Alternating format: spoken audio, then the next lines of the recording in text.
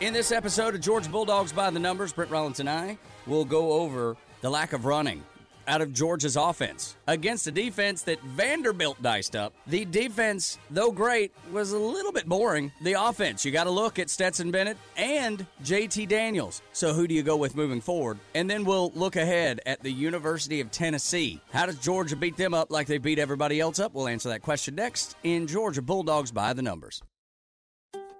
The warm air, the sounds of baseball, it's got you thinking about hitting the road. And no matter where your adventures take you, Subaru of Gwinnett has a vehicle to get you there safely and in style. Like the 2024 Subaru Outback, sporting standard symmetrical all-wheel drive and up to 32 miles per gallon. Or the 2024 Subaru Forester, the SUV with a spacious and comfortable interior for everyone you want to bring along. Start your shopping online at SubaruofGwinnett.com, then come see us for a test drive on Satellite Boulevard in Duluth. Spring is here and baseball is back. You can't forget the Derby. I love the hats. Do you have yours yet? My hat? I treated myself to a whole outfit. If you want to be able to treat yourself, then you should check out the Nest Savings Account at LGE Community Credit Union, where they want you to reach your savings goals faster. Take it from a pair of 680 The Fan wives. Head to lgeccu.org to find out what makes their team #1 in Georgia. Welcome to Georgia Bulldogs by the Numbers. My name is Tug Coward, along with Brent Rollins of UGAsports.com and Pro Football Focus. He focuses on the college numbers because, look, I mean, let's be honest. College football is the best brand of football. The NFL, I can take it or leave it. I usually don't watch, to be honest with you. Completely honest, I don't watch the NFL that much, if ever.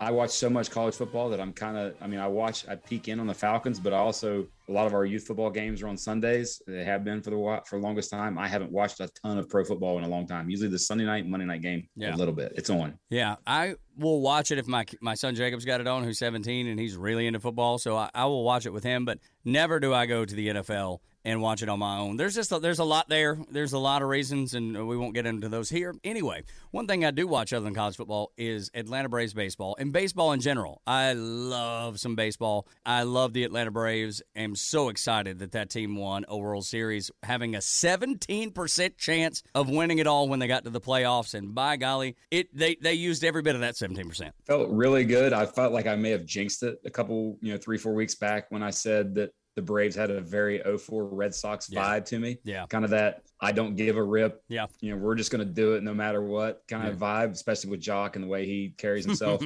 But hey, I'm just glad they did it. It was fun. It was so exciting to see. My kids, they went to sleep. My boys are 15 and 13. They went to sleep in the middle innings. I woke them up for the ninth. Yeah.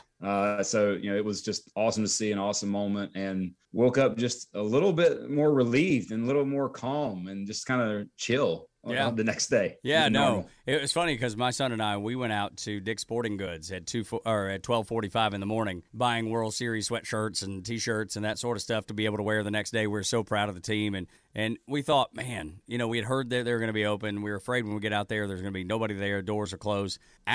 There was like 350 people in there. They weren't even laying things out by size. Because there were so many people trying to get so much. They were just dumping the boxes of shirts and sweatshirts on the tables. I had someone tell me about that they went and did the same thing. And I said, so was it like Black Friday? Kinda. She said, no, nothing like Black Friday. Everybody was helping everyone. Oh, well, there was that. You need a large? Okay, here's a large. You need a small? Okay, here's a small. And it's just like this euphoria. It was, as opposed to, give me that. That's mine. Here you go. Here's yours. I'll take mine. Yeah, so I was thinking the Black Friday rush is what I thought of. But yes, there was an assistance. People were helping each other out, and it was a lot of fun. Anyway, enough of that. Atlanta Braves, go Braves. Now if we can get Georgia a national championship. Did you see before, one more, because they honored Coach Richt at the halftime of the Missouri game. They spelled Richt out. The Red Coat Marching Band did such a tremendous job. There was a picture that he tweeted out, and it was with Blooper and with Harry Dog.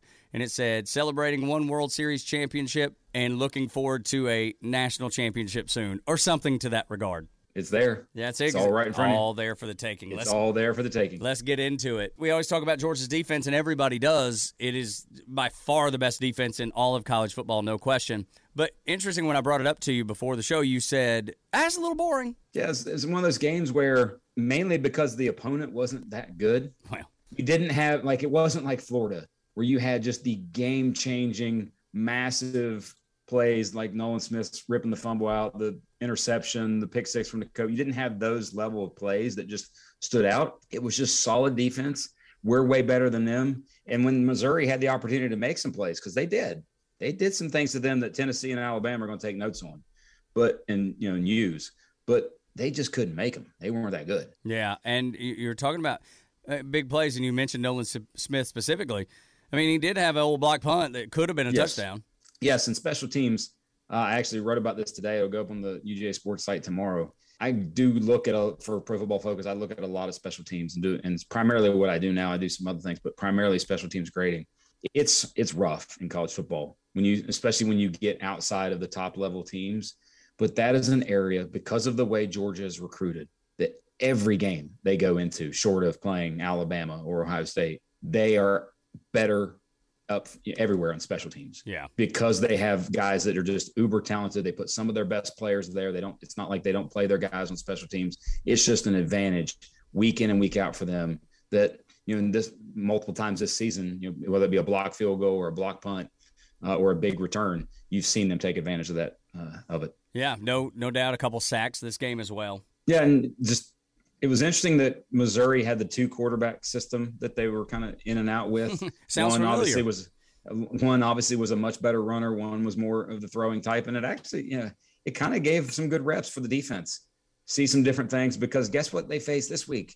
They face a guy who does both. Yeah. And who does both really well. I don't know that I get caught up in this as a trap game, but are you alluding to that? I don't know. It's a trap game. I think I said this about 5 or 6 weeks ago on the Around the League podcast that we do with Coach Donnan on Thursday, that Dane Young and I do with Coach Donnan. Tennessee's the toughest remaining test on their schedule. And I said a while ago, it wasn't necessarily because of the talent aspect, because Georgia's obviously more talented top to bottom. Tennessee lost so much of their roster through the portal. They've brought in a lot of different guys, but the key is that Heupel doesn't care. He's going to stretch you every single step of the field horizontally. He's going to stretch you vertically, and he's not going to care. He's going to do what he does. He's going to run his tempo. He might go 3 and out 3 times in a row and be down 21-0. Yeah. But he also might hit 2 big plays, and it's 14-7 them. Yeah. Well, look, speaking of, because Georgia's only been down. Second time maybe this year. Yeah, something like that. I think I saw the stat on the Twitter handle for UGAsports.com, and it had talked about Georgia only being down,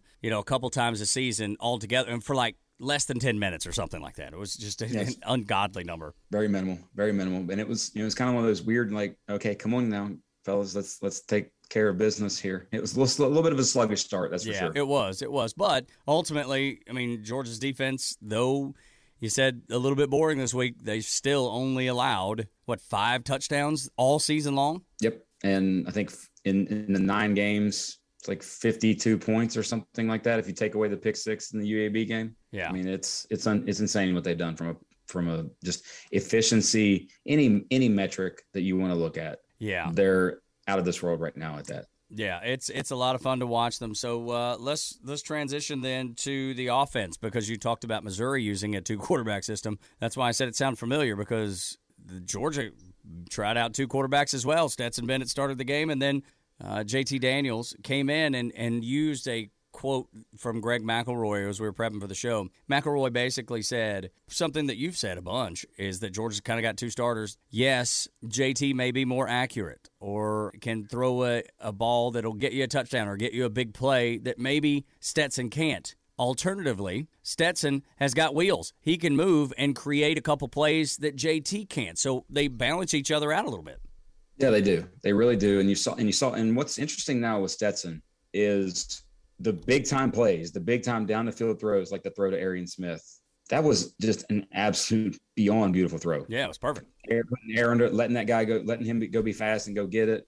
Like, he's going to do that. He's done it too often now over the course of this season and some of last, to where he's going to make those 1 or 2 just great throws every game. What you hope to see is that he minimizes the sort of the bad part. And, much like Auburn fans talk about the whole good Bo Nix versus bad Bo Nix. Yeah. If you now look, so Stetson has now played 14 games in which he has at least 10 attempts against an FBS opponent. Half of those games, he has an 80.0 or better passing grade. Wow. 7 of the 14. So an elite upwards of elite level passing grade in 7 of those 14 games. But he also has 4 games where his passing grade is less than 60, i.e. below average. So it is the good Stetson, bad Stetson. It really is. But if he minimizes the negative throws, and by the way, the big thing with this weekend that you saw, when you get weapons that are starting to get healthy, when you see Marcus Rosemary-Jackson ain't making plays, you see Arian Smith, which by the way, I've long said that Arian Smith is the one guy on their roster that can change their offense. He is a true game changer because of his speed. And he's not just a speed guy who's playing receiver. You watch him track the ball, you watch him go get it, you watch him catch. He's a receiver who just happens to be insanely fast. Yeah. But him and then Burton getting healthy and making plays. Like when you add that to the mix of basically the best tight end room in America, like it makes Stetson that much better. Of course. And now he can go make plays and do those things. But like we said, Georgia has 2 quarterbacks. JT got in. It was good to see. He needed to get those reps. Yeah, he did. It was time to see him get those reps. It was very much needed. You see him, and what's interesting with him, we've talked about this before, is how with him you just see way more screens, and I think a lot of it is him checking to it almost because he sees it and he sees an advantage and he's taking advantage of something quickly. But he comes in the game and like 3 of his first 4 passes are screen passes. He had one where he's a little bit behind the receiver, ball pops up to get an interception, but you needed to get him those reps because you never know, hey, one little twisted ankle, who knows what, and he's playing and he's ready, at least ready to play and got some reps. So that was very important for that team in general, I think, to get him those reps. And by the way, once you hit the middle of the 3rd quarter, it was in essence, garbage time game. So you need to get him and a lot of other guys reps. You're definitely going to be healthy as you move into the SEC championship. You should, which is be healthy. Yeah, which is really, really important. So I agree on getting JT the reps. I was glad to see that. Just the being rusty part, that's all it is, right? Yes and no. You could say that, but then the very first game he played last year against Mississippi State, he had the best game he's probably ever played in his life. Yeah, but I knew you were going to point something out that I didn't think of. But the rust thing, but still, yet it should be real. When you're playing with a team that from a practice standpoint, maybe he hasn't practiced a whole lot. Versus last year, he was practicing a whole lot. He just wasn't playing. Yeah. So it's a little bit different, but still, yet those reps were very needed. And very good to see him get out there. Talking about the wide receivers really quick, can you talk about Burton coming back and Arian Smith and just all the weapons that Georgia has? What does that do to Ladd McConkey? Because he's no slouch, and I've fallen in love with Ladd, man. I love watching that kid play. He is, and it's just you see, I think what you're going to see is what you saw a little bit on Saturday is somewhat equal distribution of targets. I think they had 7 different receivers with at least 2 targets.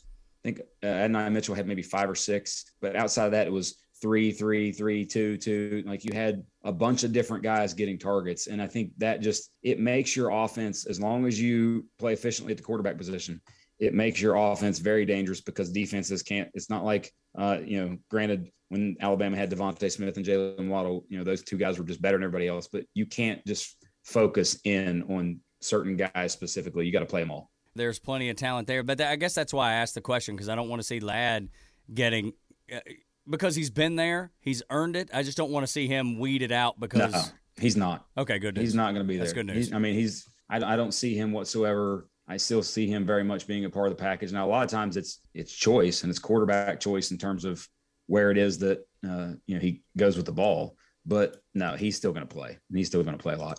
Offense, as far as the running game goes, a little left to be desired there. I was a little nervous, the fact that Georgia couldn't move the ball, and is that the blueprint for Tennessee and Georgia Tech and maybe if it's Alabama or Auburn or whomever it is in the SEC championship and in the playoffs, as Georgia heads into the playoffs, fairly certain that they'll be there.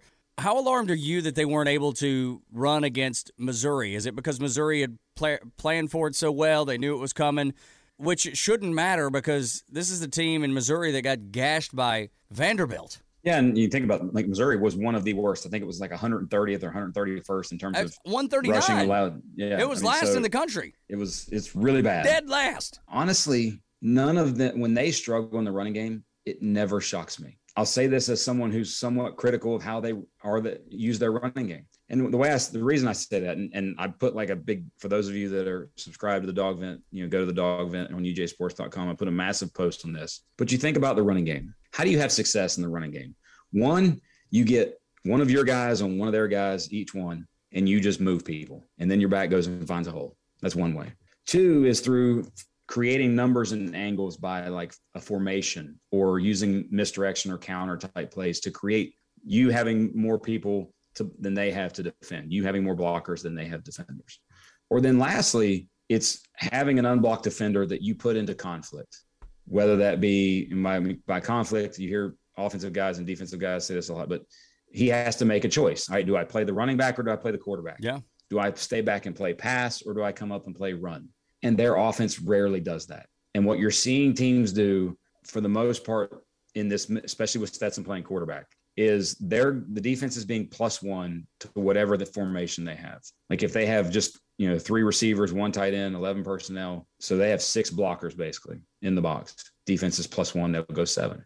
If they have 2 tight ends in the game, 12 personnel, and they're lined up close to the line of scrimmage, so they got 7 blockers, the defense will go 8. So they're always +1 in the running game. And when you don't do the second and third thing, when you don't use misdirection to create numbers and angles, or you don't leave a defender unblocked and create conflict, the defense is always going to have more numbers. It just is. It's just the fact of, football and playing defense in the box. And that's what's always, to me, going to make their running game inconsistent, because also they just have a lot of average players, average to above average players. It's not like they have first round guys in the line of scrimmage. Yeah. So you seeing that is different than everybody else seeing it. I call you the professor of football. You can find him on Twitter at Brent Rollins, PhD, because he is indeed a PhD.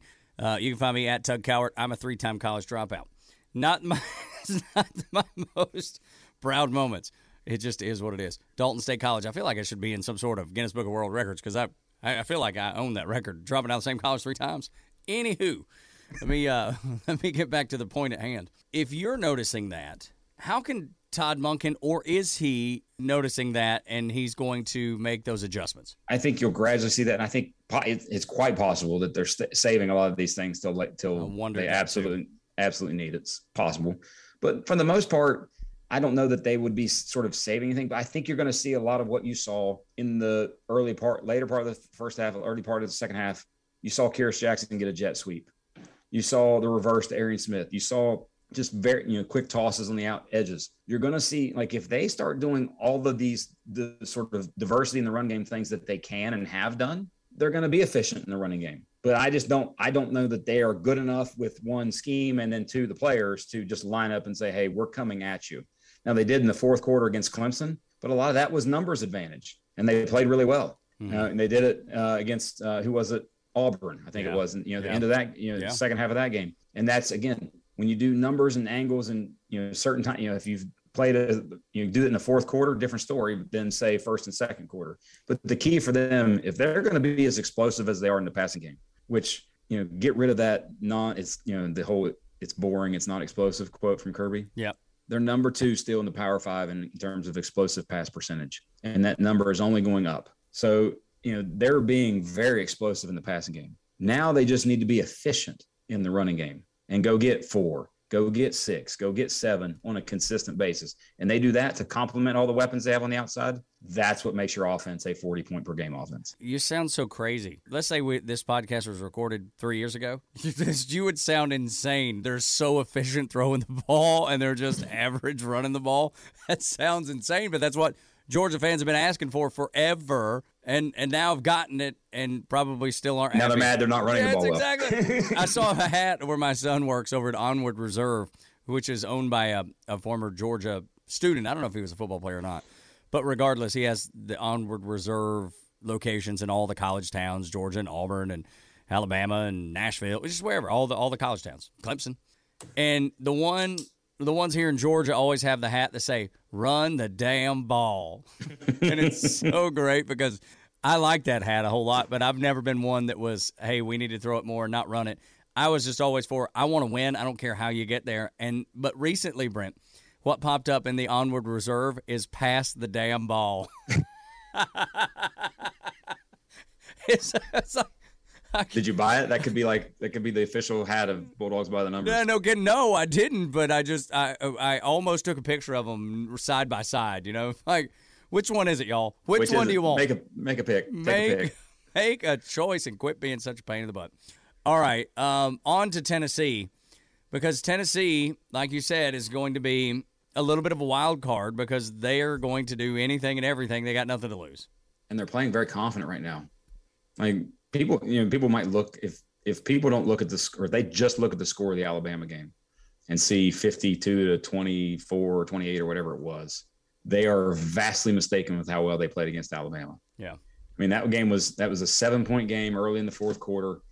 And not to mention that Tennessee failed in the first half on third and less than two or one, third and 2 or third and 1 on 4 separate occasions that stopped drives. Goodness. That could have, that could have resulted in points and didn't, or they were this close to really, to being like up 14 in Tuscaloosa. Yeah. So, and the biggest thing is once they put Hendon Hooker at quarterback, it let everything from their offense for the most part fall into place. They struggled against Florida. Florida was obviously a completely different team then. But when you look at, he started 7 games, and this is his combined rushing and passing touchdown totals in those 7 games. 4, 2, 4, 4, 2, 3, 4. Pretty consistent. The dude is playing just lights out. He's a top 10 graded quarterback right now, in terms of the time frame with which he started. And I think at one point he had almost forced as many tackles as he had attempts as a runner. And the biggest thing with Tennessee, and that's this, I'm just fascinated to watch their offense play against Georgia's defense because of 2 things. How they stretch the field both horizontally and then vertically. Mm-hmm. Like you're going to see their receivers, and they're going to be lined up 1 step from the sideline. And there are going to be 2 of them right there, right by the sideline. And there are going to be 2 receivers on each side, and all 4 receivers are going to be within a yard or 2 of the sideline. And then you're going to have this, small game that's being played in where the ball line of scrimmage is. And then they're also going to stretch the field vertically, and they don't care. Yeah, they don't care who you're playing. They're going to do what they do. The key there for me is I don't know that Tennessee can block Georgia's front. Right. But if they can, they're going to test Georgia's defense in a way that no one has tested Georgia's defense this year. So give me a prediction on this game.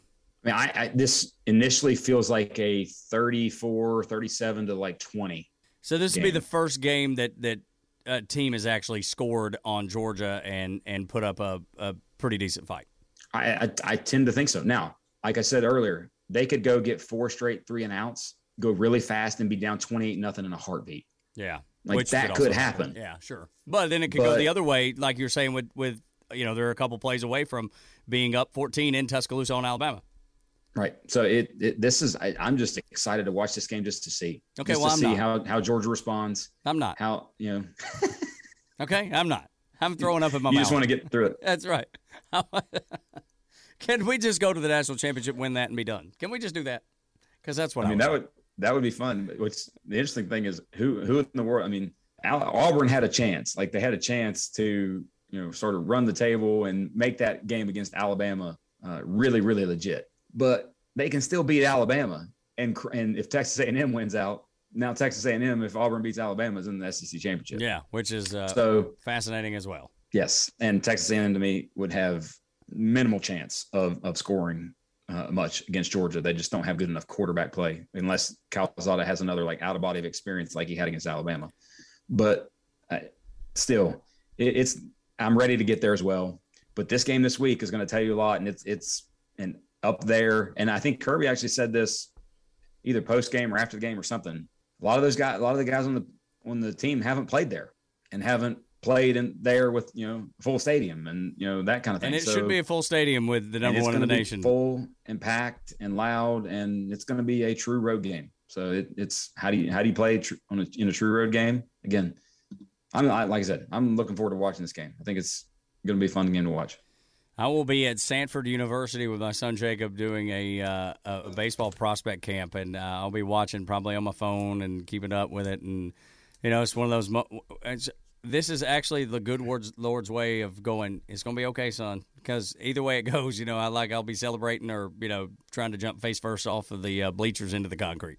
One of the two. Yeah, you'll be good. Your mind will be taken off of it. You'll have fun with your kid. That's why I'm saying the good Lord knew what he was doing in this weekend. Yes. He was like, we're going to schedule you so you can't sit in front of the TV and just bite your fingernails until they bleed. It's all gross. But yeah. So Will Smith just didn't give up any runs in the postseason, so all is good. Dude, second person. Speaking of biting in history, fingernails. yeah, second person in history to do that. in the history of baseball, 0.00 ERA over 11 innings pitched. I mean, it's remarkable numbers. I mean, it really is unbelievable what some of the numbers, like I said, 17% chance of going to the World Series when the playoffs started. Those numbers are just unbelievable. They really are unbelievable. Look, Georgia's had a lot of unbelievable numbers this year too, so it's good. I have my little, I don't know if I showed it to you, the little meme my buddy made me, and it just says 100% Atlanta, Georgia, and that's what I am right there, as good, bad, or ugly. Get through this week, and then you can definitely make plans for the SEC championship to start. You can start scouting Alabama. Yeah. But see that. So quickly before we wrap here, do you think it's Alabama, or do you think Auburn's going to? I mean, I think the Iron Bowl is going to be a slugfest, and I can't wait to watch that. I do think it's going to be Alabama. Bryce Young is really good. Yeah, he's just really good. It was amazing, by the way, that LSU played them like they did, but I still think in the end it's going to be Alabama. That he's oftentimes the best player on the field. Yeah, I get that. And for me, I don't want, and look, it's not, I don't care about Auburn or Alabama. I don't care about either one of them, But I would rather beat Alabama. That's who you want to beat. You want to beat the Dodgers. Yeah, exactly right. That's a great analogy. Great comparison. You want to beat the team that has given you down the road, and Alabama surely has done that, and you'd be lying if you said otherwise, because we all know it. And anyway, so it'll be fun. It'll be fun to see. And so then moving forward, let's say it is Alabama. Where does Georgia stack up? How do you feel like Georgia stacks up against Alabama in the SEC championship if it were to become that? The biggest thing for me will be, can they get Bryce Young on the ground? He does such a great job of avoiding pressure and staying calm and sliding one way, sliding another way, and then making big plays. I think they can cover them. I think they can I think they can work them offensively. I wonder if that guy just ends up being the best player on the field. That's what I would worry with. Which is definitely possible. That would be the worst, though, losing to Alabama.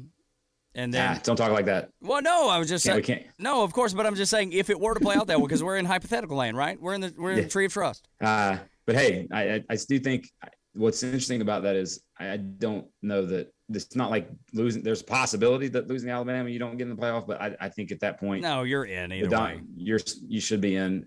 The only thing that would scare me there is if somehow you got 12-1 Ohio State, 12-1 Oregon, and undefeated Oklahoma. That would be the only scenario to me where Georgia is like, uh-oh. I still don't. I still think they would be okay, man. Just they've been number one in the nation. It's kind of like the Alabama thing. I would have said the same thing about if Alabama was in this situation, it would still be Alabama.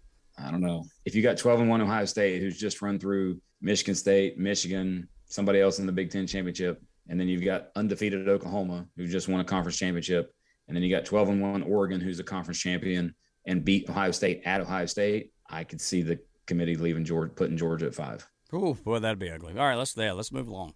Let's not talk about this. Don't want to go there. We gotta let November and let other weird stuff in college football happen, because I think I could see Oregon getting beat, but I don't know. Yeah. Well, look, how about Purdue? Did anybody see that one coming? Besides Greg McElroy, who actually called it on the broadcast. Hey, they got Ohio State this week. I think it's at Ohio State, but. Yeah, I don't think they get into two big upsets like that. Yeah, you never know. That would be something. Boy, wouldn't it ever. Anyway, you should follow Brent Rollins on Twitter, at Brent Rollins, PhD. You can find me at Tug Cowarts. Make sure you subscribe to Georgia Bulldogs by the Numbers, the podcast. Like, follow, share, subscribe, all those things. But also, subscribe to UGAsports.com, $99 a year. You will be the most informed Georgia fan at the water cooler every day, bar none. Unless the person also subscribes, as I've said before. Then you would be, competing titans, whoever could remember the most. Outside of that, make sure you subscribe to Pro Football Focus and the college grades. Hit that for like $1.39.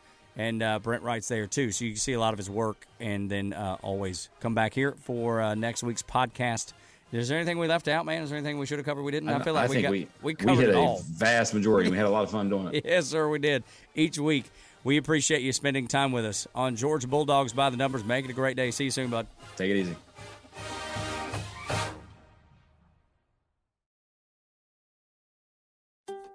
The warm air, the sounds of baseball, it's got you thinking about hitting the road.